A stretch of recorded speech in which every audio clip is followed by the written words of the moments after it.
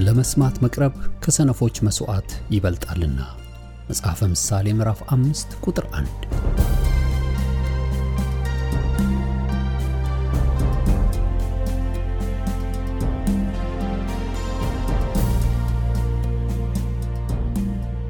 ይህን የእውነትና የሕይወት ድምፅ አገልግሎትን ለማድመጥ መቅረቦ ብልህነት ነው። ስለዚህ ጊዜውን ሰጥተው ለማድመጥ መወሰኖ ማትረፊያ ይሆንልዎታል። በዚህ አገልግሎት የእግዚአብሔርን ቃል ብቻ ይማራሉ። በተለያዩ ርዕሶች ላይ ውይይቶች፣ ጥያቄና መልሶችም ይካሄዳሉ። እርስዎ ከዚህ ቀደም በግል ጊዜው መጽሐፍ ቅዱሶትን ሲያጠኑ የተፈጠረቦት ጥያቄ ቢኖር በቃሉ ባለቤት በመንፈስ ቅዱስ አማካኝነት ምላሽን እንዲያገኙ ወደዚህ አገልግሎት ጥያቄውን መላክ ይችላሉ። የእውነትና የሕይወት ድምፅ አገልግሎት ከአጥቢያ አብያተ ክርስቲያናት ጋር በመተባበር የክርስቶስን አካል በቃሉ የማስታጠቅን አገልግሎት ለመስጠት በእግዚአብሔር ጸጋ ይተጋል። አሁን ለዛሬው ወደ ተሰናዳሉ የቃሉ ድግስ ልጋብዞ። መልካም የበረከት ጊዜ።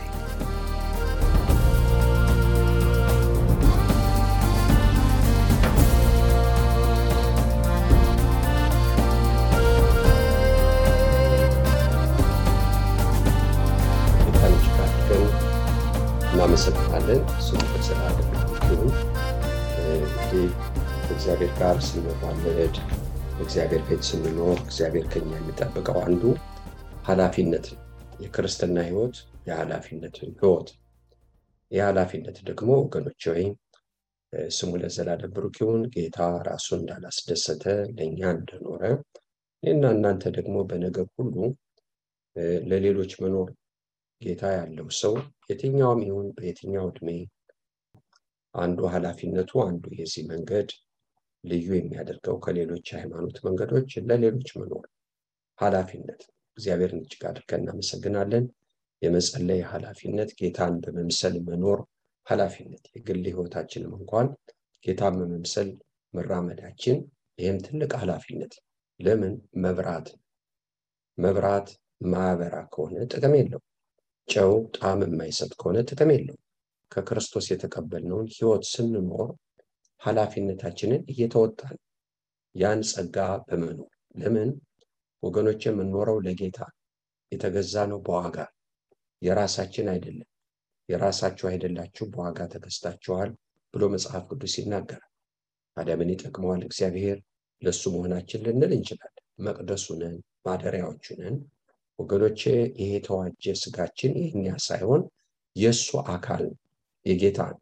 ድሮ የአመፅ ጦር ዕቃ ነበር፣ አሁን ግን ደግሞ የጽድቅ ጦር ዕቃ አድርጋችሁ ራሳችሁን አቅርቡት ብሎ በሮሜ መጽሐፍ ሐዋርያው ጳውሎስ ይናገራል። እግዚአብሔርን እጅግ አድርገን እናመሰግናለን። ስለዚህ ነው ወገኖቼ ለሌላ ስለምንኖር ለመመከር፣ ለመወቀስ፣ ለመገሰጽ እግዚአብሔር የተመሰገነ ይሁን። መጽሐፍ ቅዱስ በቤተ ክርስቲያንም ቢሆን ለሚመሩን ሰዎች፣ ለሚያገለግሉን ሰዎች የሚፈቅድላቸው። ለዚህ ነው ጳውሎስ ሲናገር ሰውን ሁሉ እየጠረብ እየገሰጽ የምናቀርበው ወደ ክርስቶስ የምናቀርበው ይህንን ነው ብሎ መጽሐፍ ቅዱስ ይናገራል። ጌታ እናመሰግናለን።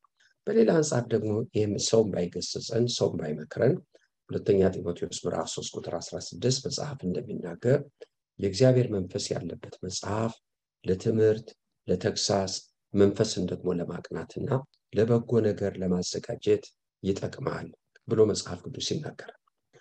በሌላ አንጻር ደግሞ ወገኖች ሆይ የትኛውም አገልግሎት የአዲስ ኪዳን አገልግሎት በአዲስ ኪዳን አገልግሎት ስንገለገል እህቶቼና ወንድሞቼ የተቀበልነው ጸጋ የሚሰጠን ትምህርት የምንመከረው የምንገሰጸው ለበጎ ስራ የተዘጋጀን ሰዎች እንድንሆን። ይህን ደግሞ በቲቶ መጽሐፍ እንመለከታለን። ውጤቱ ይሄ ነው ወገኖቼ፣ ለበጎ ስራ የተዘጋጀን ሰዎች። ጌታን እጅግ አድርገን እናመሰግናለን። ነገር ግን ጌታን ተቀብለን ለራሳችን እንኖር ካልን ከተፈጠርንበት ከተጠራንበት ጌታን ለመከተል እርምጃ የእምነት እርምጃ ከወሰድንበት ወገኖቼ ለአካል እንድንኖር ከተጠራንበት ወጣን ማለት ነው። የራሱ ሰው መሆን ሲጀምር ይወጣል፣ ከተጠራበት ጥሪ ይወጣል። ስለዚህ ነው መጽሐፍ ለራሳችሁ ልትኖሩ አልተፈቀደላችሁም ብሎ የሚናገረው። ይሄ ቁልጭ ያለ ነገር በዋጋ ስለተገዛችሁ የራሳችሁ አይደላችሁም፣ ለራሳችሁ ልትኖሩ አልተፈቀደም ብሎ መጽሐፍ ቅዱስ ይናገራል። መጽሐፍ ቅዱስ አልተፈቀደም ካለ አልተፈቀደም። ስለዚህ ወገኖቼ ለራስ ማሰብ ለራስ መኖር ውድቀት ነው ማለት ነው። አያችሁ፣ ውድቀት ነው። ስለዚህ ነው ጳውሎስም ሲናገር የእግዚአብሔርን ጸጋ በከንቱ እንዳትቀበሉ ተጠንቀቁ ይላል። አብረን እየሰራን ይህን ጸጋ በከንቱ እንዳትወስዱ ተጠንቀቁ። ይህን ጸጋ የተቀበልነው ወገኖች ሆይ ሰው ለሌላው ካልኖረ የክርስቶስ ቤተክርስቲያን አካለ ጎደሎ ናት። አካል የሚባል የለም። የተገነጣጠለች የተቆራረጠች ናት። ምናልባት እንግዲህ አንዳንድ ጊዜ ወገኖች ሆይ የአካል ጉዳተኞችን ስትመለከቱ በጎደለን አካል እንደምናሳዝን፣ በተለይ ደግሞ ሌላው የተፈጠርነው ሙሉ አካል እንዲኖረን ስለሆነ እኛንም ይጎዳል፣ የሚያዩንንም ሰዎች ያሳዝናል። የአካል ጉዳት ቢኖርብን እያንዳንዱ ሰው ለራሱ መኖር ከጀመረ የክርስቶስ ቤተክርስቲያን ሙሉ አይደለችም፣ ጎደሎ ናት ወገኖቼ። ልክ እንደ አካለ ጎደሎ ነው። ግን ጤነኛ ቤተክርስቲያን፣ ጤነኛ የእግዚአብሔርን ቤት ማየት ያቅተናል። ግን የተቀበልነው ጸጋ ቤተክርስቲያን ምንም ሳይጎላት ሙሉ እንድትሆን ወገኖቼ፣ ሙሉ እንድትሆን የክርስቶስ የሙላቱ መግለጫ ናትና የሚጎላት ነገር ሳትኖር ነው የተጠራችው። የሙላቱ መገለጫ ናት። ለእሷ በሰጠው ስልጣን በአየር ላይ ያሉ ስልጣናት እንኳን ለቤተክርስቲያን የሰጠውን ይህን ሁሉ ያደረገው ለቤተክርስቲያን የሰጠውን ስልጣን እንዲያውቁ ነው። ነገር ግን እያንዳንዱ ሰው ለራሱ የሚጠቅመውን ወገኖቼ እሱ የሚፈልገውን ብቻ ከኖረ ይሄ የተጠራንበት መርህ ክርስቶስ ራስ የሆነበት ወገኖቼ ጸጋን የተቀበልንበት ቅድስት ቤተክርስቲያን ከነገድና ከቋንቋ ተለይታ የወጣችው ወገኖቼ የእሱ ሙሽራ የእሱ ሙላት መግለጫ እሷን እናበሳቆላለን። የተበሳቆለች ትሆናለች። ጤነኛ ሳትሆን ትቀራለች። በዘመናችን በደረስንበት እግዚአብሔርን የምንበድል ሰዎች እንሆናለን። መንፈስ ቅዱስ ወደዚህ ምድር የመጣው ወይም ነበረ፣ በእርግጥ መጣ ሄደ አይባልም። የዓለም ከመፈጠሩ በፊት ምድር ባዶ በነበረች ጊዜ በውሃው ላይ ሰፎ ነበር ብሎ መጽሐፍ ቅዱስ ይናገራል።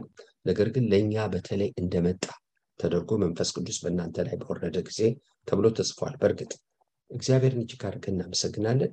ይህ መንፈስ ቅዱስ የመጣው ለክርስቶስ ክብር ለመስጠት፣ የክርስቶስ ክብር ደግሞ አካሊቱ አካል ስትሆን፣ አካል ካልሆነ ምን ክብር አለ? ራስ ካልሆነ ጌታ ራስ ካልሆነ ቤተክርስቲያን ለክርስቶስ በሙሉ ነገሯ ካልተገዛች ምን ክብር አለው ጌታ? እህቶችና ወንድሞቼ፣ ስለዚህ በአንዳንድ ቤተክርስቲያን ውስጥ እኮ ክብር የለው። ለምንድን ነው ክብር የሌለው?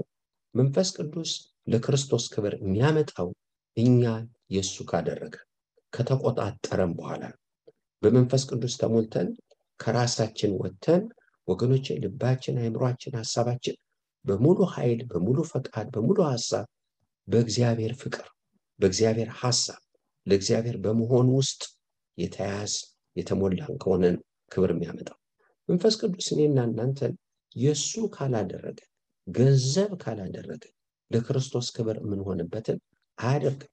ለዚህ ነው ሐዋርያው ጳውሎስ በሐዋርያት ሥራ ምዕራፍ 9 ጌታን በደማስቆ መንገድ ከተገናኘ በኋላ ጌታ ሂድ በደማስቆ ስትደርስ የምታደርገውን ይነግረዋል አለው ጌታ አለው። ደማስቆ ሲደርስ ወገኖች ወይ አንድ ሰው የጸሎት ሰው ሐና የሚባል ሂድ፣ አንድ የጠርሴስ ሰው ሳውል የሚባል ይጸልያል። ሐና የሚባል ሰው ገብቶ ሲጸልይለት አይቷልና ሂድ ወደሱ ሲለው ጌታ ሆይ ይህ ሰው እኮ እኛን ለማሰር ከካህናት ስልጣን ተሰጥቶ የመጣ ሰው ነው እና ብዙ ክፋትን የሚያደርግ ሰው ነው። ስለዚህ ሰው ሰብቻለሁ ሲለው ኖ እሱን ተው፣ ለእኔ የተመረጠ ዕቃ ነው አለ። ስሜን የሚሸከም ዕቃ ነው። የጌታን ስም እኮ መሸከም አንችልም ዕቃ ካልሆነ። ዕቃ ማለት ከራሱ የወጣ ማለት ነው፣ ለራሱ ያልሆነ ማለት ነው ወገኖቼ፣ ለራሱ የማይኖር ሰው ማለት ነው ዕቃ። ነገር ግን እኔና እናንተ ዕቃንን ማለት አንችልም። ዕቃ የምንሆነው ከራሳችን ስንወጣ ነው። ስለዚህ ነው ወገኖቼ ማቴዎስ ወንጌል ምዕራፍ 11 ጌታ ደካሞች ሸክማቸው የከበደ ሁሉ ኑ ወደ እኔ እኔም አሳርፋችኋለሁ ብሎ ይናገራል። ጌታን እጅግ አድርገን እናመሰግናለን። ስለዚህ የቱም ይሁን የእኛ ሸክም፣ ትዳር ይሁን፣ ልጆች ይሁኑ፣ ጤና ይሁን፣ ይሄም ይሁን ግን ነይና ላሳርፍሽ። ምክንያቱም ሰው ለራሱ ሸክም ብቁ አይደለም። ሰው ብቁነቱ ለጌታ ሸክም፣ ሰው ብቁነቱ የእግዚአብሔር ሸክም ሲሸከም፣ የትኛውም ሰው ለራሱ ሸክም ብቁ አይደለም ወገኖቼ። የትኛውን ለመሸከም የበቃን አይደለም። ስለዚህ ደካሞችን ወደ እኔ ማሳረፋቸዋለሁ። ከዛስ ምን ይላል? ቀንበሬን በላያችሁ ላይ ተሸከሙ። እሱም ለዚህ ደግሞም ቀሊል ነው ብሎ ይናገራል። ነፃ ክርስትና አለ? የለም። ቀንበር የሌለበት የጌታን ቀንበር መሸከም የሌለበት አለ? የለም። ነገር ግን ሰው ከራሱ ሸክም ካልተላቀቀ የጌታን ሸክም ለመሸከም ብቁ አይደለም። ቦታም የለም። ሁለት ሸክም በአንድ ላይ ሊሆን አይችልም። በአንድ ጊዜ ለራሳችን የምንጨነቅና በአንድ ጊዜ ደግሞ ለጌታ የምንጨነቅ ሰዎች ልንሆን አንችልም። እውነት አይደለም። በአንድ ጊዜ በራሱ ጉዳይ የሚርበተበትና በአንድ ጊዜ ደግሞ ለእግዚአብሔር በሆነ ነገር እግዚአብሔር ይችላል ብሎ በጽኑ የቆመ ሰው መሆን አንችልም። መንፈሳችን በአንድ ጊዜ ማስተናገድ የሚችለው አንድ ባህሪ ብቻ። አንድ ባህሪ፣ አንድ መንፈስ ነው ያለን፣ አንድ አካል ነው ያለን፣ አንድ አእምሮ ነው ያለን፣ አንድ ልብ ነው ያለን፣ አንድ ስሜት ነው ያለን፣ አንድ ፈቃድ ነው ያለን። በዚህ ፈቃድ ውስጥ ሁለት ነገር ሊያልፍ አይችልም። ሁለት የተለያዩ የማይገጣጠሙ ነገሮች ማለፍ አይችሉም። ያለው አንድ ነገር ነው። ስለዚህ በእግዚአብሔር ቤት ውስጥ ሁለት አይነት ሰዎች አሉ። አንደኛ ተጨናቂ ሰው ወይም ደግሞ ቸልተኛ ሰው። ወይ ተጨናቂ ነን ወይ ቸልተኛ ነን። እንግዲህ ከመንፈሳዊ ነገር ውስጥ ስናወጣ ወይ ተጨናቂ ነን ወይ ቸልተኛ ሰዎች ነን። ስለዚህ ነው ሰነፎችን ቸልተኝነት ያጠፋቸዋል ብሎ ምሳሌ ምዕራፍ 1 የሚናገረው። እነማንን? ቸልተኞች። ለዚህ ነው ደቀ መዛሙርቶች ወደ ፈተና እንዳትገቡ ትጉና ጸልዩ ብሎ ጌታ ሲላቸው ማቴዎስ 26 ልብሳቸውን አውልቀው ተኙ። ወገኖች ሆይ ይህም ሆኖ ጌታ አልተዋቸው። ሄዶ 1 ሰዓት እንኳን ከኔ ጋር ጴጥሮስ ልትተጋ አትችልም ብሎ አላቸው። ይህም ብሎ ሲላቸውም ነቅተዋል፣ ግን ተመልሰው ተኝተዋል። ምኖች ናቸው? ቸልተኞች ናቸው። በእኔና በእናንተ ህይወትም ቸልታል። ሰይጣን አንዱ ከሚጠቀምበት መንገድ አንዱ ቸልተኝነት ነው። የማይሰማው ሰው፣ ልብ ያላደረገ ሰው፣ የሚሰማውንና የሚያየውን በትክክል ምን እንደሆነ ያልገባው ሰው፣ በሰማውና ባየው ግድ የማይለው ሰው፣ ቸልተኛ ሰው። ስለዚህ አንዳንድ ጊዜ በልጆች ህይወት ውስጥ እንመለከታለን ችላ ማለት፣ ኃላፊነት የጎደለው ወይም የማይጨንቀው። ስለዚህ ሌላው ሰው ደግሞ ተጨናቂ ሰው። በብዙ ነገር ማርታን ስንመለከት አንቺ ስለ ብዙ ነገር ትታወቂያለሽ፣ ትጨነቂያለሽ ብሎ ሉቃስ ወንጌል ምዕራፍ 10 ላይ ሲነግራት እንመለከታለን። ማርታ ኢየሱስን ወደ ቤቷ ያስገባች ሴት ናት። ማርያም እግሩ ስር እረፍ ያለች ናት። ነገር ግን ማርታ ተጨናቂ ሴት ናት። ጌታም ሲናገራት ስለ ብዙ ነገር የምትጨነቅና የምትታወቅ ሰው እንደሆነች ተናግሯል። እነማን ናቸው ተጨናቂዎች? ተጨናቂዎች እግሩ ስር የሌሉ ናቸው። ምንም ጥያቄ የለውም። የምናገረው ሁለት አይነት ሰዎች አሉ። እግዚአብሔርን እጅግ አድርገን እናመሰግናለን። ብሉይ ኪዳን ሄደን ትንሽ ክፍሎችን እንመለከታለን ለትምህርታችን እንዲጠቅመን። እግዚአብሔርን እጅግ አድርገን እናመሰግናለን። የትኛው ሰው እንደሆን ራሳችን እንድንፈትሽ፣ በዚህ ማታም ህይወታችን እንድናስተካክል፣ በትክክል የት ቦታ ነው ህይወታችን አሁን ያለው? እንደ ማርታ የሚጨነቁት ሰዎች ነን ወይም ደግሞ ቸልተኛ ሰዎች ነን? ከመንፈሳዊ ነገር ከወጣን መንፈሳዊ ካልሆን ወይ ቸልተኛ ነን ወይ ተጨናቂ ነን። ወይ በመጨነቅ ውስጥ ነው ያለነው ወይም ደግሞ በቸልተኝነት ውስጥ ነው ያለነው። አያችሁ፣ እነዚህ ሁለቱ መንፈሳዊ አይደሉም። ጭንቀቱንም አጋንንት ይጠቀምበታል፣ ቸልተኝነቱንም አጋንንት ይጠቀምበታል። ሁለቱም የሰው ባህሪ ናቸው። ከመንፈስ ቅዱስ ውጪ፣ ከእምነት ውጪ፣ ከተስፋ ውጪ፣ ከመንፈስ ቅዱስ ቁጥጥር ውጪ የሆነው ህይወት ይሄ ነው። ይህን ህይወት በራሳችሁ ላይ የምታዩ ከሆነ ጥሩ ዲያግኖስ፣ ጥሩ ራስን መለያ መንገድ የት ጋር እንዳለን። ስለዚህ በመጨነቅ ውስጥ ሰው መንፈሳዊ ነው አሁን አይደለም፣ የጌታ ልጅ አይደለም፣ ትክክል ነው። ነገር ግን አሁን በእምነት አይደለም፣ በተስፋ አይደለም። ለዚህ ነው መጽሐፍ ቅዱስ የሚያስጨንቃችሁን ሁሉ በእሱ ላይ ጣሉት፣ እሱ ስለእናንተ ያስባል ብሎ መጽሐፍ ቅዱስ የሚናገረው። ነገር ግን ይሄን ከለበስን፣ የሚያስጨንቅን ነገር ከለበስን አሁን ባለንበት ሁኔታ በእምነት አይደለም። እምነት ያለንን መጣል ነው እንጂ የኛን መሸከም አይደለም እምነት። እግዚአብሔርን እጅግ አድርገን እናመሰግናለን። ወይም ደግሞ ቸልተኞች። ነገር ግን ወደ መንፈሳዊ ነገር ስንመጣ ግን ሸክምና ግድ የሚለው ሰው ሰው መንፈሳዊ እንደሆነ የሚታወቀው ግድ የሚለው ሰውና ወገኖች ወይ ደግሞ የሸክም ሰው ሲሆን፣ የሸክም ሰው ስንሆን እንጸልያለን፣ ወደ እግዚአብሔር እንጮሃለን። ወገኖቼ እግዚአብሔርን ደጅ እንጠናለን። ግድ የሚለንን ሰዎች ስንሆን ደግሞ አዎ እንጨነቃለን። ግን ስጋዊ ጭንቀት አይደለም እንጨነቀው። ምን ማለት ነው? በጣም እናስባለን። አዎ ግድ የሚል ነገር አለ፣ እረፍት የነሳን ነገር አለ ማለት ነው። ስለ ዮሴፍ መከራ ግድ ለማይላችሁ ወዮላችሁ ብሎ መጽሐፍ ቅዱስ ይናገራል። ይሄ መንፈሳዊ ግዴታ። በመንፈስ ግድ የሚለን ነገር ውስጥ አለን ማለት በእግዚአብሔር ቤት ቤተኛ ነን ማለት ነው። ቤተኛ ነን፣ የእግዚአብሔር ቤተኞች ነን ማለት ነው። የትኛውም ነገር ግድ ሲለን፣ የቤቱ ነገር ግድ ሲለን፣ የእውነት ነገር ግድ ሲለን፣ ነገር ግን ይሄ ግድ የሚል ነገር ደግሞ ጤነኛ መሆኑ የሚታወቀው በፍቅር ሲሆን፣ አንዳንድ ሰው ግድ አለኝ ብሎ ሊራገም ይችላል። ነገር ግን ይሄ መንፈሳዊ ግድ የመንፈስ ግዴታ አይደለም። እህቶችና ወንድሞቼ መሳት ክፉ ሊመኝ ይችላል። ምን ሆኖ ግድ አለኝ ብሎ ይሄ ቅዱስ አይደለም። ቅዱስ ግድ ግን ራስን መስጠት ነው። ቅዱስ ግድ ግን ወገኖች ወይ ስለ ሌሎች ማለፍ። ስለዚህ በእግዚአብሔር ቤት ውስጥ ግዴታ አለ፣ ሸክም አለ። ከሁለቱ ከወጣን በመንፈሳዊ ነገር ውስጥ አይደለም። ህይወታችን ትኩስም አይደለም፣ በራድም አይደለም። ጸጋው በህይወታችን እየረዳን አይደለም። ትክክለኛው መስመር ውስጥ አይደለም። እንግዲህ ከሁለቱ ከወጣን በእግዚአብሔር መንግስት ውስጥ ጉዳት እናመጣለን። ግድ የማይለው ሰው፣ ሸክም የሌለው ሰው በእግዚአብሔር መንግስት ውስጥ ጉዳት ያመጣል። ስለዚህ ነው መጽሐፍ ቅዱስ ስለ ቤተሰቦቹ የማያስብ ሰው ይላል። ግድ የሌለው ማለት ነው። ከማያምን ሰው ይልቅ የከፋ አረመኔ ነው ብሎ መጽሐፍ ቅዱስ ይናገራል። ግድ የማይለው ሰው፣ አንዳንድ ጊዜ ያልዳኑ ዘመዶች አሉ። ግድ አይለን። ትዝ የሚለን ታመሙ ሲባል፣ ትዝ የሚለን ድራግ ውስጥ ገባ ሲባል፣ እንደዚህ ሲሆን ሰካራም ሆነ ሲባል፣ ወገኖቼ ያን ጊዜ ነው ጌታ ትብሎ ትዝ የሚለን። ስለዚህ ግድ ይለና ኖ። ታዲያ ምንድን ነው የሚያንቀሳቅሰን? ጭንቀት ነው የሚያንቀሳቅሰን። ስንጨነቅ ነው እግዚአብሔር የምንፈልገው። ሲጨንቀን ነው ጌታን የምንፈልገው። ከመጨነቅ የመጣ ነው ጌታን የምንፈልገው። ከእምነት ያልሆነ፣ ከሸክም ያልሆነ፣ ግድ ከሚል መንፈሳዊ ኃላፊነት ያልመጣ ወገኖች፣ አንዳንድ ጊዜ እንደዚህ እናስባለን። እህቶችና ወንድሞች፣ እና እግዚአብሔር እናመሰግናለን። ተጨናቂ ሰው አለ፣ ቸልተኛ ሰው አለ፣ ሸክም ያለበት ሰው አለ፣ ግድ የሚለው ሰው አለ። ሁሉም አማኝ ግድ ሊለው ይገባል።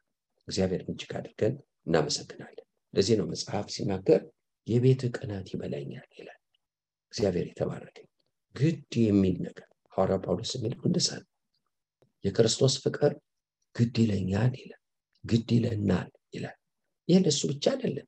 የጌታ ፍቅር የነካው ሰው ሁሉ ግድ የገባበት ሰው፣ ግድ ለጠፉት ነፍሳት፣ ጌታ ላላወቁ ሰዎች፣ በተለያየ መንገድ ለዓለም ቀውስ በገዛ እጁ በተበጠሰ ፍሬም፣ ብሬክ በማይሰራ መኪና፣ ፍሬም በሌለው መኪና ቁልቁለት እየሄደ ያለ ወገኖቹ የሚጠበቀው በአፍጢሙ መደፋት፣ ሌላ ምንም ነገር የለም። አውሮፕላን ላይ ሆናችሁ አብራሪዎቹ የአውሮፕላን ከቁጥጥራችን ውጭ ነው ቢሏችሁ ምን ትሆናላችሁ? ንስሐ ትገባላችሁ፣ ትጸልያላችሁ። ይህ ዓለም እንዲህ ነው። ከእግዚአብሔር ቁጥጥር ውጭ አይደለም። ግን አንዳንድ ጊዜ ደግሞ እግዚአብሔር ነገራትን በእጃችን ይተዋል። ለምን? ከቁጥጥር ውጭ እንድንወጣ። ጌታን እጅግ አድርገን እናመሰግናለን። እንግዲህ ምን ያደርጋል እግዚአብሔር? አንዳንድ ጊዜ ወደ ህይወት ሊመልሰን ሲፈልግ እነዚህ ሶስት ነገሮች ደግሞ እንመልከት። ህይወታችንን ዛሬ ማታ ለመመልከት ተጨናቂ ሰው አለ፣ ቸልተኛ ሰው። ይሄ ከመንፈሳዊ ነገር ውጭ። ይሄን ስናገር ያልዳነ ሰው እንዲህ አይሆንም ማለት አይደለም። እንሆናለን እኛ ወገኖች። ቸልተኛ ምን ሆናለን? በተኛት፣ በቲቪ በሚታይ ነገር፣ በዚህ በሶሻል ሚዲያ ጊዜ መፍጀት። ለምንድን ነው? ግድ የሚል ነገር አልገባብንማ፣ ሸክም የለንማ። ሸክም የሌለው ሰው፣ ግድ የሚል ነገር የሌለው ሰው የእግዚአብሔርን ጸጋ ለምን ይፈልጋል? ለምን? ጸጋን እኮ የምንፈልገው እርዳታ ለማግኘት፣ አቅም ለማግኘት፣ ብቃት ለማግኘት ለመሆን እኮ ነው። ለምን? ሸክም ስላለብን ወገኖች፣ ግድ የሚል ነገር ስላለብን። ነገር ግን ከዚህ ከወጣን ለምን ሶሻል ሚዲያውን እንተዋለን? ለምን ዜናውን እንተዋለን? ዛሬ ብዙ ሰዎች ወገኖች ወይ ሸክም አይደለም ወይ ግድ አይደለም ያለባቸው፣ ነገር ግን ዜናው ተከራይቷቸው፣ ዜናው በምድር የሚሰማው ዜና አይምሯቸውን ቀምቷቸዋል። መንፈሳቸው ተበክሏል። መንፈሳዊ ለመሆን አቅም ብዙ ሰዎች አጥተዋል። ጭንቀት የለባቸውም አይደለም፣ ተጨናቂዎች ናቸው፣ ተቅበዝባዦች ናቸው። አቅም ጠፍቷል። ጥላቻ ከገባ፣ ነገር ከገባ፣ ይሄ ከገባ ከየት ነው ሰው መንፈሳዊ የሚሆን? እግዚአብሔርን እጅግ አድርገን እናመሰግናለን። በጌታ ዘመን ሰዎች መጥተው ጲላጦስ እኮ 18 ሰዎች መስዋዕት እየሰዉ ሳለ መጥቶ መስዋዕታቸውና እነሱ ከአፈር ጋር ደባለቃቸው፣ አብሮ ገደላቸው አሉት። ከባድ የፖለቲካ ጉዳይ ነው የሚናገሩት። ከባድ ወገኖች፣ የእግዚአብሔር ማዳን የእግዚአብሔር ጣልቃ ገብነት ሊገለጥበት የሚገባ ነገር ነው የነኩት። መስዋዕት የሚያቀርቡ ሰዎች ከነ መስዋዕታቸው አፈር ላይ አመፀኞች አይደሉም? በንጉሥ አላመፁ፣ ግብር አንከፍልም አሉ አይደለም? ሰላማዊ ሰዎች፣ እግዚአብሔርን የሚፈልጉ ሰዎች፣ የጸሎት ሰዎች፣ ሕጉና ስርዓቱን ትእዛዙን የሚፈጽሙ ሰዎች፣ እግዚአብሔር ነው ፊት የሚፈልጉ ያለ እነኚህ ሰዎች ምን አለው? ግን ይሄን ለጌታ ሲነግሩት ልብ የሚያስመታ ደረት የሚያስመታ የሚያሳዝን ነገር ነው ለጌታ የነገሩት። እሱ ያለውን ትመለከታላችሁ። ንስሐ ባትገቡ እናንተም እንደነሱ ትጠፋላችሁ። ስለዚህ ምን አላቸው? ንስሐ ግቡ፣ ሕይወታችሁን ቦታ ውስጥ አድርጉት። መጀመሪያ ይሄን ከማውራታችሁ በፊት የእናንተ ሕይወት የት ነው ያለው? ግድ የሚላችሁ ናችሁ? ሸክም ያላችሁ ናችሁ? ለምን? መልሱ ያለው እዛ ነው። አሁን እከሌ እንደዚህ እንደዛ አይደለም። የእስራኤል መጽናናት መምጣት አለበት። የመሲሁ መንግስት መምጣት አለበት። እህቶችና ወንድሞቼ፣ መልሱ ይሄ ነው። መልሱ ስልጣን የክርስቶስ መሆኑ፣ መልሱ የጌታ መንግስት መምጣቱ፣ መልሱ ጌታ በዙፋኑ ላይ መሆኑ ነው። ይሄ ነው የዚህ ፍጥረት መልስ። ለዚህ ዓለም መጣፍ ያለው ለተቀደደ ነገሩ የለውም። ጌታ ሰላምን ልሰጥ መጣሁ ብሏል ወደዚህ ዓለም? በፍጹም እሳትን ልጥል ነው የመጣሁት፣ ከነደደች ምን ይሻለሁ ብሏል። ይሄን ያለው ጌታ ነው። እሳት ልጥል መጣሁ? አዎ። ይሄ ብቻ አይደለም፣ ሰላምን ከዚህ ወስጃለሁ ብሏል። ሰላም ከዚህ ተወስዷል፣ ልትመልሱት አትችሉም። ነገር ግን ታዲያ ይሄ ምንድነው? ተረጋግቶ ያለው ሀገሮች የእሱ ፈቃድ እንዲከናወን ልክ ነው። በእሱ ፈቃድ ውስጥ እስካለን ድረስ ሰላም አለ። በእኔ ሳላችሁ ሰላም እንዲሆንላችሁ ይህንን ነግራችኋለሁ። በእሱ እስካለን ድረስ ሰላም አለ። በእሱ ፈቃድ ከሌለን ሰላም የለን፣ ሰላም የለን። ምንድን ነው በዓለም ውስጥ ያለው ችግር? በክርስቶስ አለመሆኑ። ይሄኛው ሀገር ያኛው ሀገር፣ ትልቁ ሀገር ትንሹ ሀገር አይደለም ችግሩ፣ በጌታ መሆንና አለመሆን ነው ችግሩ። መጽሐፍ ቅዱስ የሚሰጠን መልስ ይሄ። ልጁ ያለው ህይወት አለው፣ እግዚአብሔር ልጅ የሌለው ህይወት የለው። በእኔ ሳላችሁ ሰላም እንዲሆንላችሁ ነግሬያችኋለሁ። በክርስቶስ ካልሆን ሰላም አለን? የለን። ጌታ ወስጄዋለሁ። ስለዚህ ወገኖቼ ይህ ዓለም ባህር ጸጥ እንደማይል ይህ ዓለም ተረጋግቶ የሚያድርበት የለም፣ ጊዜ የለም ወገኖቼ። ደም የማይፈስበት፣ ጩኸት የማይሰማበት፣ ፍርድ የማይዛባበት፣ የት ሊሄድ የማያሰኝበት የለም፣ ሊኖርም አይችልም። ነገም ይሄ ነው፣ ከነገ ወዲያም ይሄ ነው። አዎ። ነገር ግን በጌታ ሳለን ሰላም ይሆንልን፣ በሱ ሳለን ሰላም ይሆንልን። እግዚአብሔር አምላካችንን በጣም አድርገን እናመሰግናለን። እንግዲህ አንዳንድ ጊዜ ወደ ግል ህይወታችን እንምጣና ጌታ በህይወታችን ውስጥ ካለ፣ በሱ ህይወት ውስጥ ካለ፣ በክርስቶስ ቁጥጥር ውስጥ ካለን ግድ የሚልን ሰዎች ነን፣ ሸክም ያለን ሰዎች ነን። ጌታ ደቀ መዛሙርቶችን ያስተማራቸው እንደዛ። ዮሐንስ ወንጌል ምዕራፍ 6 ስንመለከት ብዙ ሰዎች ወደ ጌታ መጡ፣ የተጣሉ እረኛ የሌላቸው መንጋዎች እንደሆኑ አይቶ አዘነላቸው ይላል። አፉን ከፍቶ አስተማራቸው ይላል። ከዛ በኋላ ሰዎቹ ተነስተው ወደ መጡበት መሄድ ነበረባቸው። ምክንያቱም የመጡት ከሩቅ ነው፣ የጌታን ዝና ሰምተው ነው። አንዳንዶቹ ሊፈወሱ ነው፣ ሌሎቹ የመጽናናት ቃል እርቧቸው ነው፣ ተስፋ ጠምቷቸው ነው። ተስፋ የሚነገርበት ወገኖቼ፣ ተስፋ፣ ይህን የተስፋ ድምፅ ምንም በሌለበት መከራ ብቻ በሚሰማበት የተስፋ ድምፅ ናፍቋቸው የመጡ ናቸው። ስለዚህ ነው አንዳንዶቹ አንተን የተሸከመች ማህፀን ብፅዕት ናት፣ የጠባሃቸው ጡቶች ብፁዓን ናቸው ብለው ያሉት፣ ነፍስ ያልቀረላቸው። ግን እነኚህን ሰዎች ጌታ ወደ ደቀ መዛሙርቶች ወደሱ መጥተው ሰዎች ወደ ምግብ ወደሚያገኙበት እንዲሄዱ አሰናብታቸው ሲሉት፣ ይበሉት እናንተ ስጧቸው አላቸው። ምንድን ያሳያቸው? ኃላፊነት። አዎ፣ ሰዎች የሚያደርጉትን እንዲያደርጉ አይደለም መጀመሪያ ኃላፊነት መሆን ያለብንን እንድንሆን፣ ማድረግ ያለብንን እንድናደርግ። ዛሬ ቁጭ ብለን የምንናገረው ሰዎች መሆን ያለባቸው፣ ይህ ሀገር እኮ እንዲህ መሆን አለበት፣ ይህ ሰላም መሆን አለበት፣ እነከሌ በዚህ ያደረጉ፣ በዛ ወጡ፣ በዚህ ወዱ። እኛ ማድረግ ያለብንን እያደረግን ነው። ወንጌል እየሰበክን ነው።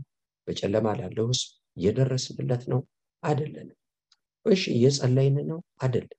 ለምን? የታነቅንበት ገመድ አለ፣ ቸልተኛ የሚባል ገመድ፣ ጭንቀት የሚባል ገመድ አለ። እሱ አንገታችንን አንቋል፣ መተንፈሻ የለንም። በምን እንተነፍሳለን? ሰው የሚጨነቅ ሰው፣ የሚናወጥ ሰው፣ እግዚአብሔር ወይ ጥለኸኛል የሚል ሰው፣ እግዚአብሔር የእስራኤልን ሕዝብ ሲጠራው በምድር ላይ ወገኖች ሆይ ለእሱ የተመረጡ ካህናት ናቸው። የእሱን በጎነት የሚናገሩ መብራት ናቸው። የተለዩ ሕዝብ ናቸው። ካህናት ናቸው። የዓለም ሕዝብ ካህን ናቸው። መቅደሳቸው የዓለም ሕዝብ ጸሎት ነው። ነገር ግን ምን እንበላለን? ልጆቻችን ምን ይሆናሉ? እግዚአብሔር አውጥቶ መቃብር ስለሌለ በምድረ በዳ ሊጥለን ነው ብለው ሲጨነቁ ምኑም መብራት ሆኑ። እንዲያውም ወገኖቼ ከነሱ እንደዚህ አይነት ጭንቀት አሕዛብ በሰላም ተኝተው እያደሩ እየወጡ እየገቡ ያገቡ እየተጋቡ በሰላም እየኖሩ እነሱ ይህም በመሰለ መቅበዝበዝ ሲቅበዘበዙ እግዚአብሔርን በጓዳቸው ሲያሞት ይህ ሕዝብ 10 ጊዜ ሁሉ አደረጉ፣ ለምን ይፈታተነኛል? ለምን በጓዳ ያመኛል ብሎ እግዚአብሔር እስኪናገር ድረስ እነዚህን አይቶ ሰው እግዚአብሔርን በምን ይመርጣል?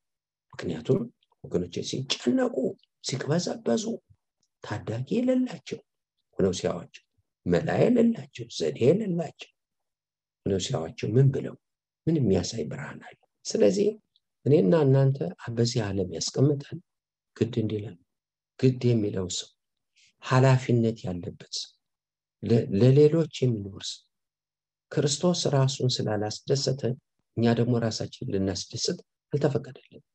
እያንዳንዱ ሰው ለራሱ የሚጠቅመውን አይመልከት። ታዲያስ ለባልንጀራው እንጂ ምን ሊሆን አካል ሙሉ እንዲሆን እንከስራለን አንከስር። እኔ ለሌሎች ሆንኩ ሌሎች ደግሞ ለኔ ሆኑ። ምን ጉለት አለ? ጉለት የሚባል ነገር የለም። እንደዚህ እኮ ነው። አይን ለሌላው አካል ትኖራለች፣ ሌላው አካል ደግሞ ለአይን ይኖራል። ምን ችግር አለ? እግዚአብሔር እናመሰግናለን። ግን አይንን ለብቻዬ ነው የምኖረው ካለች ግን ትፈሳለች። በቃ አለቃት፣ ፈሰሰች፣ በቃ አታይ። ከዛ በኋላ ዋጋ የላት። መሞት እኮ ነው ለራስ ነው። ስለዚህ አንዳንድ ጊዜ እግዚአብሔር በህይወታችን ውስጥ ጌታን ስናየው ህይወታችን ውስጥ ካለ ኃጢአት ስናስብ ተው ይላል። ከፊት የሚመጣብን ነገር ካለ ንቃና ፊቴን ፈልግ ጸልይ ይላል። ነገር ግን እግዚአብሔር ህይወቱ ያልሆነ ሰው ከፊት ያለውን ነገር ክብደቱ አይሰማው። ወደ ፈተና እንዳትገቡ ትጉና ጸልዩ ሲላቸው ምን ሊመጣ ነው? ምክንያቱም ያን የጸሎት ቦታ ደጋግሞ ጌታ ከነሱ ጋር ጸልየውበታል። አዲስ ነገር አይደለም። ጌተሰማኒ ይገባሉ፣ ይወጣሉ፣ ገብተው ይጸልያሉ፣ ጸሎት ሲጨርሱ ወጥተዋል። ይሄ አዲስ አይደለም፣ ተለምዷል። ይህን ቀን የተለየ ቀን አድርገው ለማየት አልቻሉም። ነገር ግን ደግሟቸዋል። ዛሬ ሁላችሁ በእኔ ትሰናከላላችሁ ብሏቸው ጴጥሮስም ብሏል። እነሱ ቢሰናከሉ ወደ እኔ ግድ የለም፣ እኔ አልሰናከልም። ወገኖች ሆይ ግን ጌታ ደግሞ እውነት ነግሮታል። ዶሮ ሳይጮህ 3 ጊዜ ትክደኛለህ። ነገር ግን እንዲህ ያለው ሰው ቸልተኛ። ስለዚህ ነው የሰው ህይወት በሚናገረው አይደለም ይለካል። ተናጋሪ ሰው በምድር ላይ ያጸናል በመሆን ነው፣ በማድረግ ቀላል ነገር አይደለም። ስለዚህ እንዲህ ያለው ሰው ጴጥሮስ አለ ያ ካንተ ጋር ወይኔ ሞት ያለው ሰው 1 ሰዓት ሞትም አይደለም የተጠየቀው፣ ወይኔም አይደለም የተጠየቀው። 1 ሰዓት ከኔ ጋር ልትተጋ ትችላለህ? ማቴዎስ 26 አንድ ጊዜ አይደለም ደግሞ ነው ጌታ የጠየቀው። ምንድን ነው ይሄ? ምን ሊያስደነግጠን ይችላል? ስለዚህ እግዚአብሔር ምን ያደርጋል? ለቸልተኞች ሰዎች የሚያስደነግጣቸውን ይለቃል። ይህን ያደርጋል እግዚአብሔር። አዎ። ታዲያስ ከጥፋት ለመመለስ ምን ያደርገናል? ስለዚህ ብሉይ ኪዳንን ስንመለከት መጽሐፍትን ስንመለከት የሚያስደነግጥ ነገር ይለቅብናል። ቃየልን እንመልከት፣ አካብን እንመልከት። ወገኖች ሆይ በአንደኛ ነገሥት ምዕራፍ 20 የናቡቴን መሬት ዘርፎ ዝርፊያ ነው፣ በሐሰት ክፋት ባልና ሚስቱ የሄዱበት ጠማማ መንገድ። ግን እግዚአብሔር መጣና ኤልዛቤልን ውሾችን ይስጡ ያንተን ቤት ይጠረጋል ብሎ እግዚአብሔር ሲያስደነግጠው ቅስሙ ተሰበረ። ቅስስ ብሎ ሄደ፣ ማቅ ለበሰ፣ በፊቱ ተዋረደ ይላል። ከዚህ ውርደት ውስጥ ህይወት ወጣ። ከዚህ ማስደንገጥ ውስጥ ህይወት ወጣ። ንጉሥ ሕዝቅያስ ታበየ፣ በእግዚአብሔር ፊት ታበዩ ይላል። በሕዝቅያስ ታሪክ ውስጥ ትዕቢት የሚባል አለ። መጽሐፈ ዜና መዋዕል ካልዕ ምዕራፍ 32 ስትመለከቱ መጸሎቱን፣ ጭንቀቱን፣ ወገኖች መታበዩን የመጣ ሜስ ትልቅ ጥፋት፣ ኃላፊነት የጎደለውን ነገር እዚሁ መጽሐፍ ውስጥ መመልከት ይቻላል። ስለዚህ በታበዩ ጊዜ እግዚአብሔር የሚያስደነግጥ ነገር ላከባቸው። እንዲህ ነው የሚመልሰን፣ ከጥፋት የሚመልሰን እንደዚህ። ቸልተኞች ሁልጊዜ ከእንቅልፋቸው የሚነቁት እንደ ዮናስ በሚያስደነግጥ ድምፅ ከተኙበት የሚነሱ ምን ነው ተኝተሃል? ወደ አምላክ እንጂ ጩህ። ተነስ ሲባል የተነሳው እየተናወጠች ነው መርከብ። ያ ዋጋ ከፍሎ የገባባት መርከብ የምታደርስ ሳይሆን ለመሰባበር የቀረበች ናት። ተናውጣለች። ከእንቅልፉ ሲነቃ ነውጥን የገጠመው። ስለዚህ እግዚአብሔር ቸልተኞች ላይ ሁልጊዜ ከባድ ስራ አለ። ቸልተኞች ከሆናችሁ ከባድ ስራ አለ። እግዚአብሔር ከጥፋት የሚመልሰን የሚያባንነን የሚያነቃን በዚህ መንገድ። ምናልባት ወገኖች ሆይ እግዚአብሔር ሊያነቃን የፈለገው ስለ ምግብ ሊሆን ይችላል። እኛ አሁን የምንጨነቅበት ስለ በሽታ ሊሆን ይችላል። ግድ ያለን ምናልባት ከተሰማን ጤናችን ሊሆን ይችላል። እግዚአብሔርን እጅግ አድርገን እናመሰግናለን። ይህንንም እንኳን ፊቱን የፈለግንበትን ነገር ወገኖች ሆይ እሱኑ መንገድ አድርጎ ይናገራል። ሁለተኛ ነገሥት ምዕራፍ 3 ላይ 3 ነገስታቶች ውሃ አጥተዋል። የጨነቃቸው ውሃ ወገኖች ውሃ ስላጡ ወደ ኤልሳ መጥተው በቃ ሊያጠፋን ነው እግዚአብሔር ወደ ምድረ በዳ ያወጣን አሉት። የእስራኤል ንጉስ ቃል ነው። ነገር ግን ኤልሳ በእስራኤል ንጉስ አልተደሰተም። ዮሳፍጥ ነበር። ስለ ዮሳፍጥ የእግዚአብሔርን ፊት መፈለግ ጀመረ። ወገኖቼ እግዚአብሔር መጣና ሞዓባውያን እንዳንድ ሰው አድርጋችሁ ትመታላችሁ አላቸው። እንግዲህ ይሄን አልጠየቁ፣ የጠየቁት ውሃ። ነገር ግን ውሃው ምክንያቱ ነው ስለሚቀጥለው ግን እግዚአብሔር ሲናገራቸው እንመለከታለን። ስለዚህ አንዳንድ ጊዜ አንዲት የምትጨንቀን ነገር ውስጥ እግዚአብሔር ይከተናል። ነገር ግን ከዛ በኋላ ያየው ነገር አለ። ከዛ በኋላ የተመለከተው ነገር አለ። አንዳንዱን ነገር እኛ አላየነው፣ እሱ ግን አይቶታል። ወገኖቼ የከፋ ነገር አላየነውም፣ አልተመለከትነውም፣ እሱ ግን ተመልክቶታል። ስለዚህ ልባችን ያንን አላየን፣ አልጠየቅንም፣ አልጸለይንም፣ አልከበደንም፣ አልተሸከምንም። ግን አሁን ወደፊቱ በቀረብንበት እሪ በምንልበት ያደርግና በዛ ሰበብ እግዚአብሔር በህይወታችን ያየው ያደርጋል። እግዚአብሔር እጅግ አድርገን እናመሰግናለን። ቸልተኞች ያለ ጭንቅ አይንቀሳቀሱ። እነሱን የሚያንቀሳቀስ ጭንቅ ነው። ጭንቁ ሲከተል ደንገጥ የሚያደርግ ሚዲያውን የሚያስጥል ይህን የሚያስጥል የሚያባን ነገር ውስጥ ሲከተል እንነቃለን። በፍቅርና በትህትና ነው የምናገረው። ቸልተኞችን እግዚአብሔር የሚጠቅማቸው በማስደንገጥ ውስጥ ነው። ደንገጥ በሚያደርገው ነገር አንዳንዱን ነገር ይለቀዋል። ከየትኛውም ኮርነር ስንቦጨቦጭ ስንደነግጥ እንመጣለን። ያን ሰበብ አድርጎ እግዚአብሔር ይናገራል። ህይወታችንን ይፈታዋል፣ ይመከረናል፣ ይገስጸናል፣ ያስተምረናል። እህቶችና ወንድሞች ኤሊን እንመልከት። ትልቁ ቸልተኛ ኤሊን እንመልከት። ልጆችን ገስጽ፣ ተው ተው ተው ተው ተው ተባለ። ልብሱን ቀደደ፣ አልቀደደ፣ ደነገጠ፣ አልደነገጠ። እግዚአብሔር ነው እሱ አለ። ትክክል ነው የተናገረው፣ ጽድቅ ቃል ነው። በእግዚአብሔር ቃል ውስጥ ትክክለኛ ስፍራ ነው። እሱ እግዚአብሔር ነው፣ ልዑላዊ ነው። የፈቀደውን ያድርግ። ትክክል አባባል ነው። እግዚአብሔርን እጅግ አድርገን እናመሰግናለን። ግን እንደ ሰው እንደ እግዚአብሔር ወይ እድሜም መጥቼ ቤቴና ምራፌ በመራራ ነገር አይድከድ። እባክህ የኔ ታሪክ መክደኛ መራራይ እባክህ ጌታ ብሎ አላለም። ነገር ግን እግዚአብሔር በሌላ መንገድ መጥቶ ልጆቹን ሲያገኛቸው እንመለከታለን። ይህን አስቀምጠው። ምን አይነት ሰው ነው ኤሊ? ቸልተኞች ናቸው። እግዚአብሔር በሚናገራችሁ ትደነግጣላችሁ። ስለዚህ አንዳንድ ጊዜ እንቅልፍ የሚያባል እንዲህ አይነት ነገር የለም ትሉኝ ይሆናል። ኧረ አለ። ኢዮብ መጽሐፍ ምዕራፍ 33 እንመልከት። እግዚአብሔር በአንድም በሌላ መንገድ ይናገራል፣ ሰው አያስተውልም። አፍላ እንቅልፍ ተኝተው ሳለ ያስደነግጣቸዋል። ኩላሊታቸውን ያስደነግጣል። ሰውነታቸው ምግብ ከመብላት ይሰልላል። እናስ ከሽመላክ አንዱ ቢራራለት እና ቢተረጉምለት በዚህ ምክንያት እኮ ነው አንቺ፣ በዚህ ምክንያት እኮ ነው አንተ፣ አሁን እኮ የምታልፈው በዚህ ምክንያት ነው፣ አንቺ የምታልፈው እኮ በዚህ ምክንያት የሚል ትርጉም ቢገኝ ሰው ንስሐ ይገባል። ወድቆ ዘመኑን በተድላ ይጨርሳል፣ ከክፋቱ ይመለሳል። ወገኖቼ እግዚአብሔርን ፊት ይፈልጋል። እግዚአብሔር ፊቱን ያበራለታል። ቀናውን አጣምሜ ነበር ተሳስቻለሁ ብሎ ንስሐ ይገባል። እና ያለማስደንገጥ አይሆንም ማለት ነው። የግድ ወገኖቼ ጆሮአችን ጭው የሚያደርግ ልባችንን የሚመታ ነገር ውስጥ መግባት አለብን ለመመለስ። ለምንድን ነው የሆነው? ህይወታችን ሁለተኛው ክፍል ውስጥ የለም። ሸክም ያለውና ግድ የሚለው ውስጥ የለም። እዛ ጤነኛው ህይወት ውስጥ የለም። ጤነኛው ህይወት ውስጥ ከሌለን ያለነው በጭንቀት ወይም ደግሞ በቸልታ ውስጥ ካለን ይሄ ነው። ለቸልተኞች መድኃኒቱ እግዚአብሔር የሚያደርገው የሚጠቅማቸው ደቀት የሚያደርግ የሚያንቦጨቡጭ ነገር በዚህ ይሰማሉ። በዚህ አንዱ ብቅ ይላል፣ ነገ በዚህ ብቅ ይላል፣ በዛ ብቅ ይስላል። እሱ እስከመጣ ድረስ እንፈልገዋል። እሱ ከሄደ ደግሞ መኝታችን ላይ ተመልሰን ወደ ራሳችን ቢዝነስ ገብተናል ማለት ነው። እስከ መቼ ይሄ ህይወት ይሆናል? አይሆንም። ለጌታ ይሆናል? አይሆንም። ለእኛስ ይሆናል? አይሆንም። ለተጠጉንስ ቤተሰቦች፣ ለቸልተኛው ሰው ቤተሰቦች ምን ይመስላል?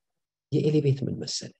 ኤሊ ችላ ብሎ ለ100 ዓመት ከኢያሱ ዘመን ጀምሮ እሱ ጋር የደረሰው የሴሎን የአምልኮ ማዕከል ፍርስርሶ ወጣ።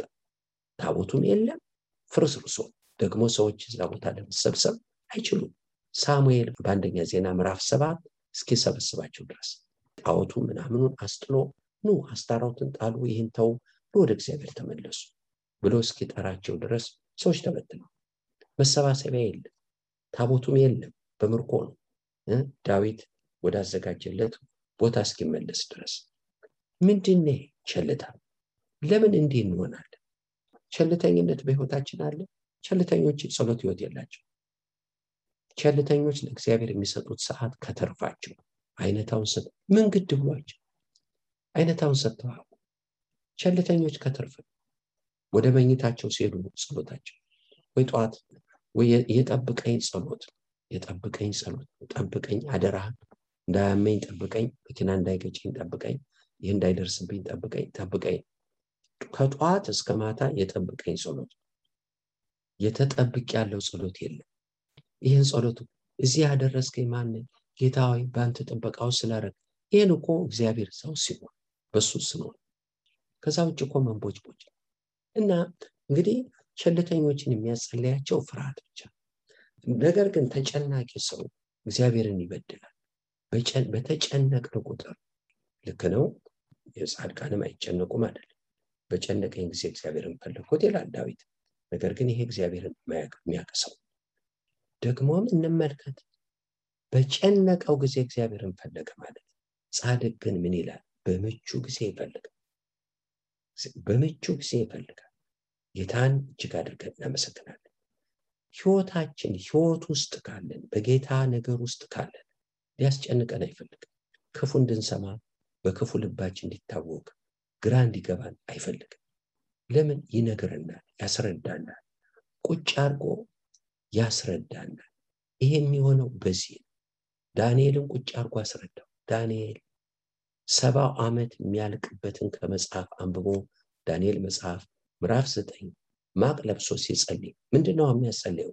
70 ዓመት የምርኮ ዘመን እንዳለቀ ከመጽሐፍ አስተዋል።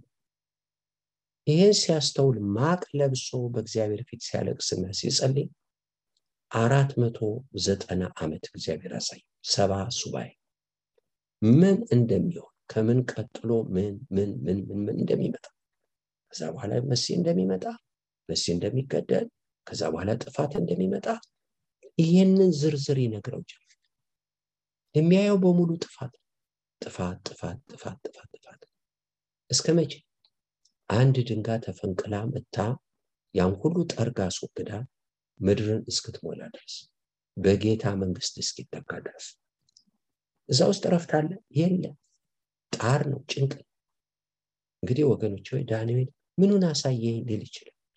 ነገር ግን ዳንኤል እግዚአብሔርነት ደስ የተሰኘ ሰው፣ የገባው ሰው፣ እግዚአብሔር ልዑላይ እንደሆነ ፈቃዱን ለማድረግ የማይከለከል አምላክ፣ በስራው ጻድቅ እንደሆነ የገባው። ስለዚህ ምንድነው የሚለው? በቃ እግዚአብሔር ፈቃዱን ለማድረግ አይከለከልም። የፈቀደውን ያድርግ እሱ እግዚአብሔር። ጌታን እጅግ አድርገን እናመሰግናለን። ለምን ይህን አየው አላል? እግዚአብሔር አብ በራሱ ዘመን ያደረገው ወቅትና ወራት እግዚአብሔር ሊወቅስ አልደፈረም። ደቀ መዛሙርቶች መንግስት ለእስራኤል መቼ ነው የምትመልስ ባሉት ጊዜ አብ በገዛ ፈቃዱ ያደረገው ወራትና ጊዜ ልታውቁ አልተፈቀደም።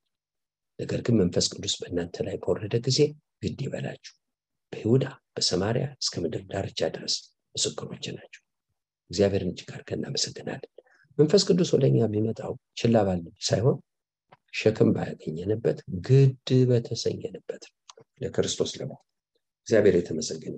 በህይወት ውስጥ ስንሆን እግዚአብሔር አስቀድሞ ነው የሚነግረን፣ እየነቀነቀን ከህይወት ውጭ ከሆን በተለያየ መንገድ ነው የሚናገር። ተው እንጂ እምቢ ካል ወገኖች ሆይ ይመጣል፣ የሚያስጸልይ ነገር ይመጣል። እግዚአብሔርን እጅግ አድርገን እናመሰግናለን። መጽሐፈ ዜና መዋዕል ካልዕ ስትመለከቱ ምዕራፍ 32 ላይ የሕዝቅያስን ታሪክ እንመለከታለን። ከነዚህ ነገር በኋላ ከዚህ እምነት በኋላ የአሦር ንጉሥ ሰናክሬም መጥቶ ወደ ይሁዳ ገባ፣ የተመሸጉትን ሰፈሮች ወሰዳቸው። ስለዚህ ሕዝቅያስ ውሃ ነበር፣ ብዙ ውሃ፣ ውሃውን ደፈነበት፣ አንዳንድ ምሽጎች መስራት ጀመረ። ህዝቡ ደግሞ ሕዝቅያስን ተባበረ፣ ምክንያቱም ወራሪ መጡ። ከሩቅ አይደለም የመጡት፣ ከሰማርያ ነው የመጡት። ትንሽ ኪሎ ሜትር ድንበርተኞች ናቸው። አሦር አሁን የይሁዳ ድንበርተኛ ነው። ምን ሆኖ ሰሜናዊ እስራኤል ክፍል ተማርኩ። ስለዚህ ወንድማማች ሲጣላ ሰይጣን ጥቅም አለው። ወንድማማች ሲጣሉ ቁጭ ብሎ ያለ ችግር ነው ሰይጣን የሚመለከተው። ስለዚህ ነው ጳውሎስ ሲናገር እርስ በርሳችሁ ስትነካከሱ እንዳትጠፋፉ ተጠንቀቁ ብሎ መጽሐፍ ቅዱስ ይናገራል። ስለዚህ እርስ በርስ ሲዋጉ ነበረ። ፈልሷል፣ ሰሜናዊ ክፍል አሦር ይዞታል። ስለዚህ መጣ ሕዝቅያስ፣ ብዙ ተጨነቀ፣ ግራ ገባው። እግዚአብሔር የተመሰገነ ይሁን። ወደ እግዚአብሔር ጸለየ፣ ፊቱን ፈለገ፣ እሪ አለ፣ ጾም ቀደሰ። የመውለድ ጊዜ ነው፣ ለማማጥ ግን ኃይል የለንም አለ። ወደ እግዚአብሔር ጮኸ። እግዚአብሔር ድንቅ አረገ። የመጣባቸውን ሰናክሬም ቁጥር 22 ስትመለከቱ እንዲህም እግዚአብሔር በሕዝቅያስና በኢየሩሳሌም የሚኖሩትን ከአሦር ንጉሥ ከሰናክሬም እጅ ሁሉ አዳናቸው፣ በዙሪያቸውም ካለው ሁሉ አሳረፋቸው ብሎ ይናገራል። በእርግጥ ሕዝቅያስ ሕዝቡን አበረታቷል። ከኛ ጋር ያለው የአምላክ ክንድ ነው፣ ከነሱ ጋር ያለው የእስራኤል የሥጋ ክንድ ነው፣ አትፍሩ፣ ከነሱ ከኛ ጋር ያለው ይበልጣል ብሎ አበረታቷቸው። የሥጋ ክንድ ነው ከነሱ ጋር ያለው፣ እኛ የሚረዳን እግዚአብሔር ከኛ ጋር ብሎ አበረታቷቸው። ወገኖች ሆይ ደግሞ እንደ ሰው ተጨንቋል። ግን እግዚአብሔር የተመሰገነ ነቢዩ ኢሳያስ ነበር። በዛን ጊዜ እግዚአብሔር የተናገረውን በአሦር ላይ ጌታ ይመስገን ወሬ ይሰማል፣ ወደ ምድሩ ይመለሳል፣ በዛ በምድሩ ጥለዋል ብሎ እግዚአብሔር ተናገረ። ንጉሡ ሕዝቅያስ የአሞጽ ልጅ ነቢዩ ኢሳያስ ስለዚህ ጸለዩ፣ ወደ ሰማይም ጮሁ ይላል። እግዚአብሔር የተመሰገነ ይሁን። ራሳቸውን አዋርደው ጮሁ፣ ጸለዩ። እግዚአብሔር ይህን ቃል አመጣ፣ ቃሉን አጸና። የሰናክሬም ሰራዊት ረገፈ። ስለዚህ ሰናክሬም ወደ አገሩ ተመልሶ በገዛ ልጆቹ እንደሞተ መጽሐፍ ይናገራል። ከዛ በኋላ ሕዝቅያስ ታመመ ይላል። እስኪሞት ድረስ ታመመ። ቁጥር 24 ወደ እግዚአብሔር ጸለየ፣ እርሱም ተናገረው፣ ምልክትም ሰጠው። ጸለየ፣ እሺ ጌታ ይመስገን፣ ድንቅ ሆነ። ሕዝቅያስ ግን እንደተቀበለው ቸርነት መጠን አላደረገም። ልቡ ኩራት ሰውነቱን አዋረደ። ሕዝቅያስ ግን እንደተቀበለው ቸርነት መጠን አላደረገም። ልቡ ኮራ። ስለዚህም በእርሱና በይሁዳ በኢየሩሳሌም ላይ ቁጣ ሆነ። ምን ሆነ? ኮራ። በጣም አደገኛ እና ለእግዚአብሔር የሚገባውን ስፍራ አለመስጠት እና ምን ማለት ነው? የዚህ ሁሉ ውለታ ባለቤት እግዚአብሔር አልሆነም። ሕዝቅያስ እንደተቀበለው ቸርነት መጠን አላደረገም። ልቡ ኮራ። ስለዚህ በእርሱና በይሁዳ በኢየሩሳሌም ላይ ቁጣ ሆነ። ሕዝቅያስም በኢየሩሳሌም ሰዎች ጋር ሰውነቱን አዋረደ። መልካም ሆነ። በቀላል ይሁን የተዋረደው አናውቅም። የእግዚአብሔር ቁጣ በሕዝቅያስ ዘመን አልመጣባቸውም። ትልቅ ነገር ነው። ራስን ማዋረድ። ለሕዝቅያስ እጅግ ብዙ ሀብትና ክብር ነበረው። ለብርና ለወርቅም ለከበረው ዕቃና ለሽቱ ለጋሻውና ለከበረው ዕቃ ሁሉ ግምጃ ቤቶች ሰራ። በተለይ ከጦርነቱ በኋላ ብዙ ሰዎች ለሕዝቅያስ ስጦታ ያመጡለት ጀመር። ምክንያቱም ትልቅ ድል ተገኝቷል። ከመዓት አወጥቷቸዋል። እግዚአብሔር ነው በእርግጥ ያወጣ። ወገኖች፣ ያ ደግሞ ይህን የአሦር ሰራዊት በመውደቁ ምክንያት ትልቅ ፈተና መጥቷል። አንዳንድ ጊዜ እግዚአብሔር ከስኬት ቀጥሎ ስላለ ውድቀታችን ባልተሳካ ነገራችን ያቆየናል። ባልተሳካ ነገራችን ያቆየናል። አዎ፣ ስኬት የሚጥለን ከሆነ በዛው እንቆያለን። ወገኖች፣ በጎደለ ነገር ያቆየናል። ምክንያቱም ሐዋርያ ጳውሎስ የሚለው እንደዛ በመገለጥ ታላቅነት እንዳልታበይ የሰይጣን መልእክተኛ የሥጋዬ መውጊያ ተሰጠው። ለምን እንዳልታበይ? ምን አለው እግዚአብሔር? በችግር ቆይ፣ ለእንዴ ከዚህ ችግር አውጣኝ እንጂ ጸጋ ይበቃል። ይሄም አለ። አዎ፣ ፍቅር የሆነ አምላክ ለምን ይህን ያደርጋል ታዲያ? ፍቅር የሆነ አምላክ ይጣን እንዴ? እህቶቼና ወንድሞቼ፣ ስለዚህ የቱን ነው እግዚአብሔር የሚመርጠው? የእግዚአብሔር ትልቁ ምርጫ ምቾታችን አይደለም። ህይወታችን ድሎቱ አይደለም የሱ ምርጫ ህይወታችን። እግዚአብሔርን እጅግ አድርገን እናመሰግናለን። ስለዚህ ነው አንዳንድ ጊዜ በእኛ መስፈሪያ ለዓለም አሁን በጣም የምንጨነቀው ለድሃ ሀገሮች በልቶ ማደራቸው። እግዚአብሔር ትልቁ ጉዳይ እሱም ማወቃቸው። ምክንያቱም እሱም ማወቅ ህይወት ነው። በእሱ እስካለን ድረስ ሰላም አለ። መፍትሄው ይሄ የዓለም ህዝብ ኑሮ መቀየሩ አይደለም። ሶዶም እና ጎሞራ ረሃብ አልነበረባቸው። ስራ መፍታት፣ እንጀራ መጥገብ፣ መዝለል ይሄ ሶዶም ኃጢአት ነው ይላል። ረሃብተኞች ነበሩ አይደለም። ወደ ህይወት ወደ ንስሐ መጣቸው አላመጣቸው። የንስሐ እድልም አላገኙም። ወገኖች ሆይ አልፈውታል እሱ። ስለዚህ እግዚአብሔር ትልቁ ጉዳይ ህይወት ነው። ጌታን እጅግ አድርገን እናመሰግናለን። ስለዚህ ወገኖች ሆይ ሕዝቅያስ ታበየ፣ ግን ራሱን አዋረደ ብሎ ይናገራል። እግዚአብሔር ቁጣም ተከለከለ። ተቆጥቶ ነበር እግዚአብሔር። ተመለሰ፣ ቁጣው ተመለሰ። እግዚአብሔር የተመሰገነ ይሁን። ጌታን እጅግ አድርገን እናመሰግናለን። ስለዚህ እግዚአብሔር ከኃጢአት በፊት ነው አንዳንድ ጊዜ ተው ይላል። ማንሰማ ከሆነ ግን ከመከራ ኋላ እግዚአብሔር እናየዋለን። ምን አድርጎ መከራ ይመጣና ልክ ግባ ብሎ ሲለን እሪ እንላለን። እንደናካ እንደነ ሕዝቅያስ ያን ጊዜ ወደ እግዚአብሔር እንመለሳለን። ስንመለስ ደግሞ እግዚአብሔር ከሚያደርገው ነገር ይጸጸታል። የፈለገው ህይወታችን በትረፉ። እግዚአብሔር የተመሰገነ ይሁን። ከዛ በኋላ እንዲሆን የባቢሎን መሳፍንትና መልእክተኞች በአገሩ ላይ ስለተደረገው ታምራት ይጠይቁት ዘንድ ወደ እርሱ በተላኩ ጊዜ እግዚአብሔር ይፈትነው ዘንድ በልቡ ያለውን ሁሉ ያውቅ ዘንድ ተወው ይላል። ሕዝቅያስን የቀረው ነገር ቸርነቱ ሁሉ በአሞጽ ልጅ በነቢዩ በኢሳይያስ ራእይ በይሁዳና በእስራኤል ነገስታት መጽሐፍ ተጽፏል ይላል። ነገር ግን እዚህ ላይ ትልቅ ችግር ተከናውኗል። ይህን ደግሞ የምንመለከተው በሁለተኛ ነገሥት ምዕራፍ 20 ከ12 ጀምሮ እስከ 19 እንመለከታለን። እንግዲህ ምንድነው የሆነው በዚህ ጊዜ? እግዚአብሔር የተመሰገነ ይሁን። በዚህ ጊዜ የሆነው ምንድነው? እነዚህ ባቢሎናውያን መጡ። ከመጡ በኋላ ሕዝቅያስ እንዴት አይነት ድል! ሕዝቅያስ ታሞ ነበር፣ ተፈወሰ። በዛ ወራት የባቢሎን ንጉስ የባልዳን ልጅ መሮዳክ ባልዳን ሕዝቅያስ እንደታመመ ሰምቶ ነበርና ደብዳቤ እጅ መንሻ ወደ ሕዝቅያስ ላከ። ሕዝቅያስም ደስ አለው ይላል። ምን ስለሆነ? ባቢሎናውያን በቃ ተፈወሰ። ይህን ስለመጡ ደስ አለ። ግምጃ ቤቱን ሁሉ ብሩንም ወርቁንም ቅመሙንም የከበረውን መሳሪያ ያለበትን ቤተ መዛግብቱን የተገኘው ሁሉ አሳያቸው። ይሄ ነገስታት የሚያደርጉት ነው፣ ግን ሚስጥር የሆነ ነገር የሚያሳዩ አይመስለኝም። አሳያቸው። በቤቱና በግዛቱ ሁሉ ካለው ሕዝቅያስ ያላሳያቸው የለም ይላል። ስለዚህ ይህ ንጉስ ሚስጥር የለም፣ ሁሉ ነገር ግልጽ ነው ማለት ነው። ነቢዩ ኢሳይያስ ወደ ንጉሱ ወደ ሕዝቅያስ መጥቶ እነዚህ ሰዎች ምን አሉ? ከወዴት መጡልህ አለው። ሕዝቅያስም ከሩቅ ሀገር ከባቢሎን መጡ አለ። እርሱም በቤት ያዩት ምንድን ነው አለ። ሕዝቅያስም በቤት ያለው ሁሉ አይተዋል። በቤተ መዛግብቴ ካለው ያላሳየኋቸው ምንም ነገር የለም አለ። ኢሳይያስም ሕዝቅያስን የእግዚአብሔርን ቃል ስማ አለው። እሺ ምንድነው? የእግዚአብሔርን ቃል ስማ፣ እግዚአብሔር የሚለውን ስማ።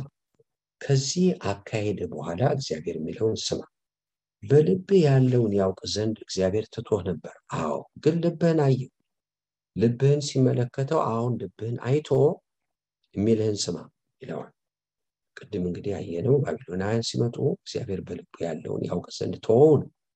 ነገር ግን አሁን ሕዝቅያስ ሲገለጥ ይህን ሁሉ ካየም በኋላ እግዚአብሔር ቃል መጣ። የእግዚአብሔር ቃል ስማ፣ እነሆ በቤት ያለው ሁሉ አባቶችም እስከዛሬ ድረስ ያከማቹት ሁሉ ወደ ባቢሎን የሚፈልስበት ወራት ይመጣል፣ ምንም አይቀርም አለ። ምንም አይቀርም ይላል እግዚአብሔር። ከአንተም ከሚወጡት ከምትወልዳቸው ልጆች ተማርከው ይወሰዳሉ፣ በባቢሎንም ንጉስ ቤት ውስጥ ጃንደረቦች ይሆናሉ አለ። የሕዝቅያስን መልስ እንመልከት። እግዚአብሔር ባስደነገጣቸው ድረስ ጊዜ በታበዩ ጊዜ እግዚአብሔር ቁጣ መጣ። ሕዝቅያስ ራሱን አዋረደ፣ እግዚአብሔር ከቁጣው ተመለሰ። ነገር ግን አሁን በጣም የሚያስደነግጥ ነገር ነው የመጣው። ምንም አይቀርም። ከወለዳቸው ልጆች ሁሉ ይማረካሉ። ይህን ያለ ልብሱን ቀደደ፣ የለም ጮኸ፣ ኖ። ወገኖች ሆይ ምን አለ ሕዝቅያስም ኢሳይያስን የተናገርከው የእግዚአብሔር ቃል መልካም ነው አለ። ደግሞ በዘመኔ ሰላምና እውነት የሆነ እንደሆነ መልካም አይደለምን አለ። በቃ የኔ ዘመን ደህና ከሆነ ሶኬ የቀረውም የሕዝቅያስ ነገር ጭካኔው ሁሉ እንደዚህ ብሎ በዚህ ታሪክ ደመደማል። ነገር ግን ወገኖች ሆይ ኢሳያስ ሕዝቅያስ ልጅ ወለደ፣ ምናሴ ይባላል። ጥሩ ሰው አይደለም። ከሱ በኋላ ደግሞ አሞጽ የሚባል ልጅ ተተካ። ምናሴ ሲሞት 2 ዓመት ነግሷል። ጥሩ ሰው አይደለም፣ ተገደለ። እሱን የገደሉትን ሰዎች ይሁዳ ሰዎች ገለው በሱ ፋንታ የ8 ዓመት ልጁን ኢዮሳስ የሚባል ሰው በዙፋን ላይ አስቀመጡ። ይህ ኢዮሳስ የሚባል ሰው በነገሰ በ17 ዓመቱ መጽሐፍ እኮ ተገኛሉ። መጽሐፍ ብርቅ ሆኖ ተቃጥሎ ወገኖች ሰዎች ወደ ጣዖት ተመለሱ። ምንድነው የተገኘው መጽሐፍ ተብሎ ሲነበብ እግዚአብሔር የተናገረው የርግማኑ ቃል እንዲህ የሚያደርግ እንዲህ ነው፣ የሚያደርግ እንዲህ ይደርስበታል የሚል። ይህ ሲያነብ ወገኖች ሀገሪቱ ያለችው እርግማን ላይ የእግዚአብሔር ቁጣ የሚነድበት ላይ ነው ያለ። ልብሱን ቀደደ፣ እሪ ያለ ግን ቱሌት የት ነበር መሆን የሚገባው? ሕዝቅያስ ከምናሴ በፊት ከአሞጽ በፊት ሌት ወገኖች አሁን ኢዮሳስ ልብሱን ቀዶ እሪ ሲል ኤርሚያስ እየተነበየ 4 ዓመቱ። ምክንያቱም በኢዮሳስ 13ኛ ዓመት ላይ መናገር ጀምሯል።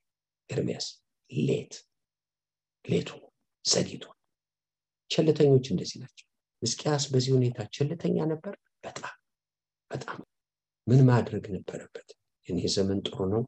እግዚአብሔር ስለ ሩቅ ዘመን ተናግሯል። ጥፋት ይመጣል። መነሻ ነጥብ ያደረገው የኔን ስራ ነው። እኔ ግምጃ ቤቴን አሳይቼ እንዲህ እኔ ጋር ነው የጀመረው። በሙሴ ዘመን ተጀናግሯል ስለ ምርኮ፣ ግን እኔ ሰበብ ነኝ። እኔ ነኝ ይህን ሁሉ ያሳይ። እሱ ምክንያት ብቸኛ ምክንያት ሆኖ አይደል። እግዚአብሔር ግን መናገር ያደርጉታል። በኢዮሳስ ዘመን ግን ዘግይቶ እግዚአብሔር ምን አለ? በዚህ ከተማ የሚመጣውን አታይ፣ በሰላም ትሞታለህ፣ ቁጣዬን ግን አመጣለሁ። ዘግይቶ ኢዮሳስ ታድሶ ለማምጣት ጣር። ሰዎች ግን ልባቸውን በማደደብ ረጅም መንገድ መጥተው ምንድነው ቸልተኝነት? የትኛው ሰው ናቸው? በቆምንበት ኃላፊነታችንን መቀበል። ቸልተኞች በእግዚአብሔር ፊት ጥሩ አይሆንም። ስለዚህ 2 አይነት ሰዎች አሉ ብያለሁ። ተጨናቂ፣ ቸልተኛ። ተጨናቂ ሰዎች በጌታ ላይ ያላረፉ፣ እግዚአብሔር ሕይወታቸው ላይ ትልቁን ቦታ ያልወሰደ ሰዎች የሚቀበሰበሱ። ቸልተኞች ደግሞ እንደዚህ ይመስላሉ። ነገር ግን መንፈሳዊ ሰው ግድ የሚለው ሸክም ያለው ሰው በሰማው ነገር ልቡን የሚቀድስ። ባቢሎናውያን መጥተው ይማርካሉ ሲባል ልብስ አልቀደደም ሕዝቅያስ። ነገር ግን እርግማን ያመጣል እኮ ህዝቡ ሀገሪቱ እርግማን ላይ ናት። ይህም በመጽሐፍ ሲያይ ልብሱን ቀደደ፣ እሪ ያለ። ይህ ነው ኃላፊነት፣ ይህ ነው ሸክም፣ ይህ ነው መንፈሳዊነት። እግዚአብሔር የተመሰገነ። እንዲህ አይነት ሰዎች ያመልጣሉ። ቢሳካላቸው ደግሞ ያስፈልጋል። እንጸልያለን። እግዚአብሔር ይባርካል።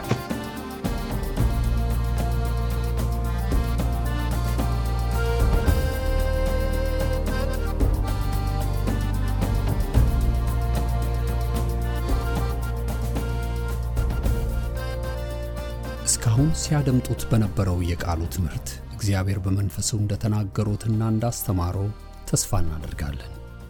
ለእውነትና የሕይወት ድምጽ ማንኛውም መንፈሳዊ ጥያቄ ቢኖሩ ወይም የምክር እንዲሁም የጸሎትን አገልግሎት ቢፈልጉ ለአሜሪካን ሀገር 215 782 0848 ለካናዳ ደግሞ 647 510 4919 በሚሉ ስልኮች ቢደውሉ ጌታ ጸጋውን እንዳበዛልን ልንረዳው ፈቃደኞች ነን።